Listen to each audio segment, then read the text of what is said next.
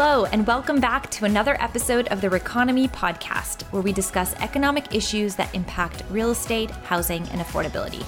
I'm Odeta Kushi, Deputy Chief Economist at First American, and here with me is Mark Fleming, Chief Economist at First American. Hi, Mark. I've been reading some headlines recently highlighting house price growth and the fact that it's surpassed the housing boom peak in the mid-2000s. So the implication is that housing today is less affordable than in 2005, 2006. What do you make of that? Hi, Odeta. That's a great question, and we're going to have fun with it in a minute. But first, I think we should acknowledge a meaningful milestone. This is our 20th episode of the podcast, which I'm told is a meaningful place for podcasts that usually don't last this long. We must be having too much fun, or at least I'm having too much fun. You know, I would agree. And thank you to everyone who listens, shares, and engages with us. I love getting messages and questions about the podcast and engaging with the listeners. I'm so excited that listeners are finding the podcast valuable and sharing it with their network. So with that, let's get back to the question, Mark. Get it? Question mark? Good one. This is going to be a long podcast, I can already tell. Yeah, it's not surprising that prices and price growth have surpassed the housing boom peak. I mean, we've talked a lot about the lack of supply, all of the demand in the housing market, and, you know, your Econ 101, supply and demand, I think we did an episode on that, would say that prices should rise very quickly in response to an imbalance between supply and demand. But there's also a fact that's out there that is, despite house prices being so high, affordability nationally is actually more than 40% higher than when house prices peaked in 2006. In fact, across all 50 major markets that we track, housing's more affordable than it at their respective housing boom peaks in 2006.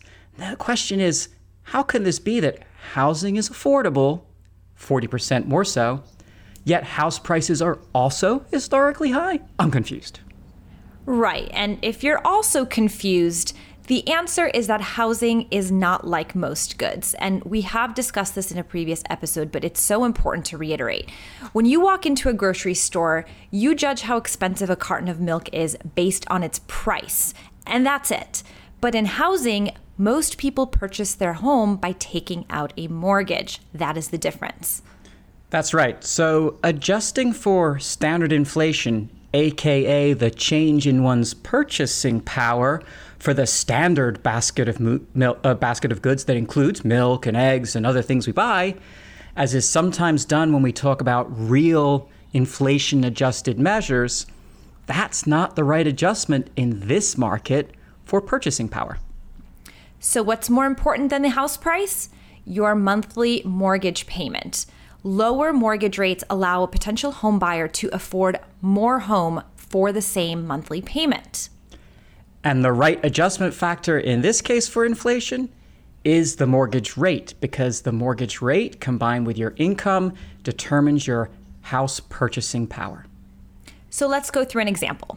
Let's say that you have a household with a median income of $60,000, and we'll look back in February of last year, right before the pandemic, when the average 30-year fixed rate mortgage stood at about 3.5%. So you are a household making $60,000, and the mortgage rate is 3.5%.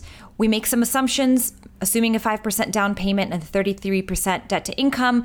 That household in February of 2020 could afford a home of about $387,000. That's very specific. Now, that same household in July of this year, when rates fell to 2.9%, could afford $30,000 more home. That's with income staying the same. That's really just because of the decline in mortgage rates. You could buy a more expensive home for the same monthly payment just because rates fell 0.6 percentage points. Again, we call how much home you can afford to buy your house buying power, and it matters because most people buy homes based on how much it costs each month to make a mortgage payment, not the price of the home. So with that said, let's revisit my first statement. Home prices are more expensive than in 2006 when nominal house prices peaked, but is it less affordable now than then? The answer is no, because as you say, nominal prices don't matter. Even though those nominal prices are well above the housing boom peak, real house buying power adjusted prices are 42% below that 2006 peak. House buying power has been benefiting us actually in the long run since 1981. Interest rates were over 18%, and since then we've been on this long downward trend all the way down to below 4%, and we've been below 4% for the last decade. That's extremely increased our purchasing power relative to house prices.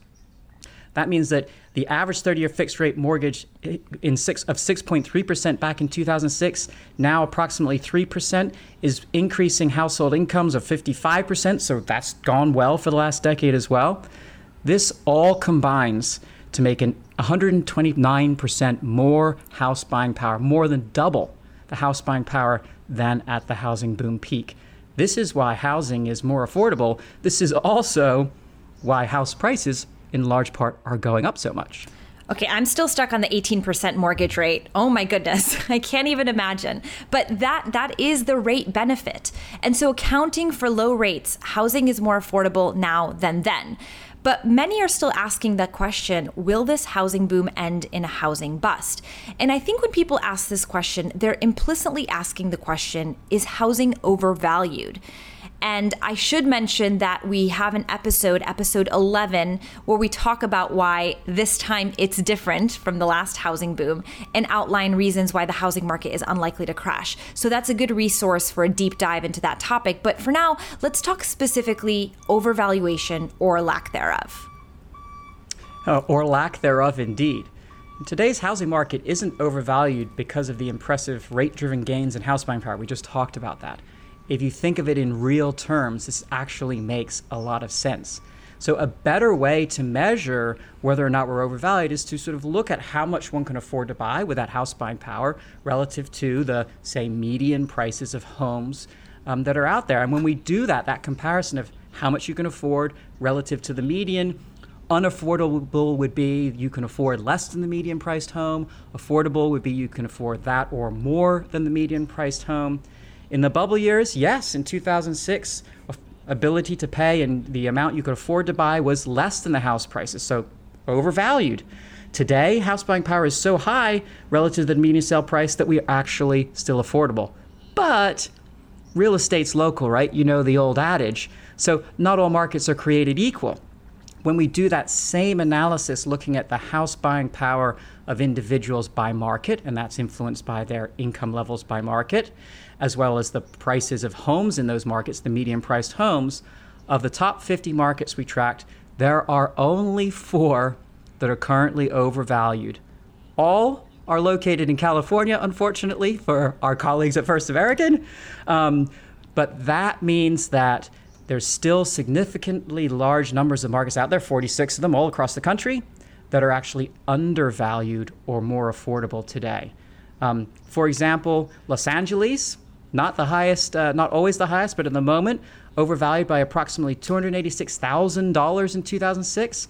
It's now nearly overvalued by 30% today. That's not as bad. So even though the overvaluation is high, it is there in Los Angeles at the moment, it's not as bad as it was in the housing boom peak. And by the way, this is not to say that house price growth should sustain this pace, because we do know from our real house price index that in June, housing affordability declined on a year-over-year basis for the 4th month in a row. And that's really because even though we're seeing growth in house buying power, for example, in June, that house buying power growth was about 7% compared with a year ago, but the nominal house price growth was about 19%, so really outpacing the growth in house buying power.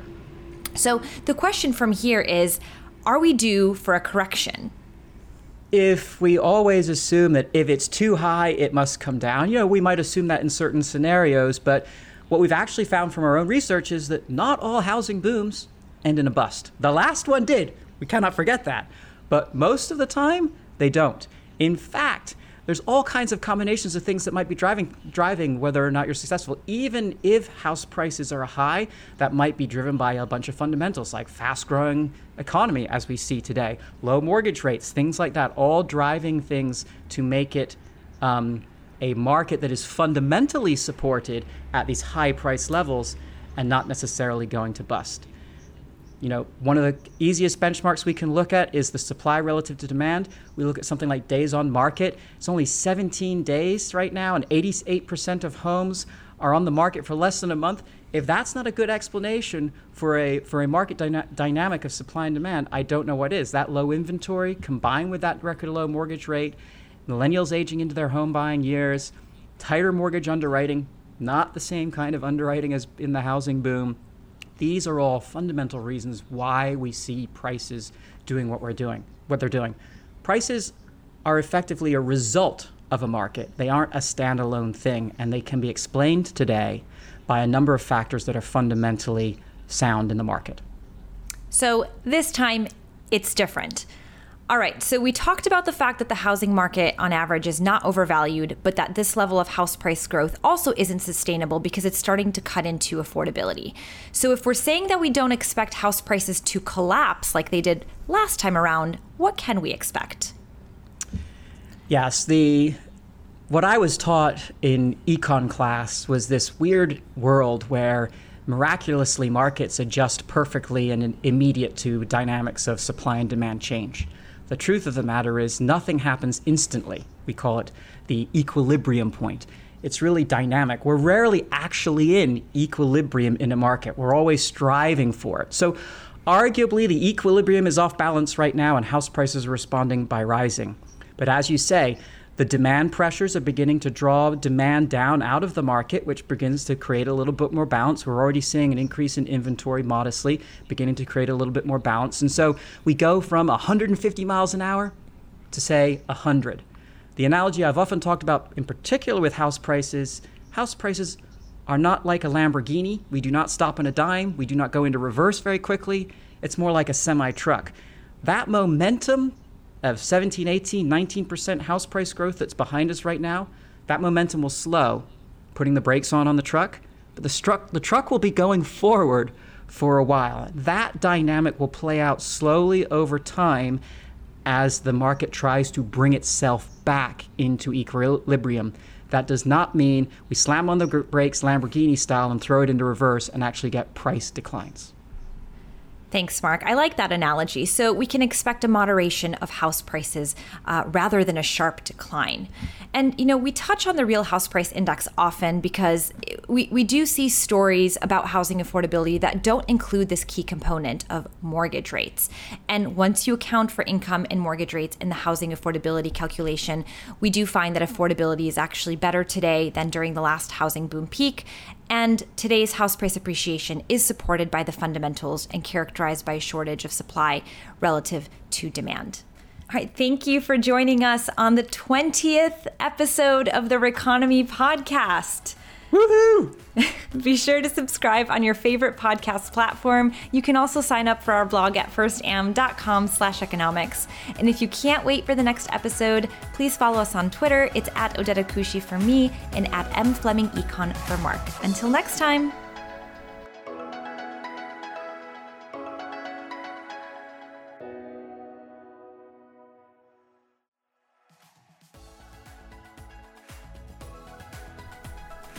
We hope you enjoyed this episode of the REconomy Podcast from First American.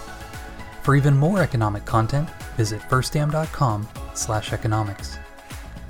This episode is copyright 2021 by First American Financial Corporation.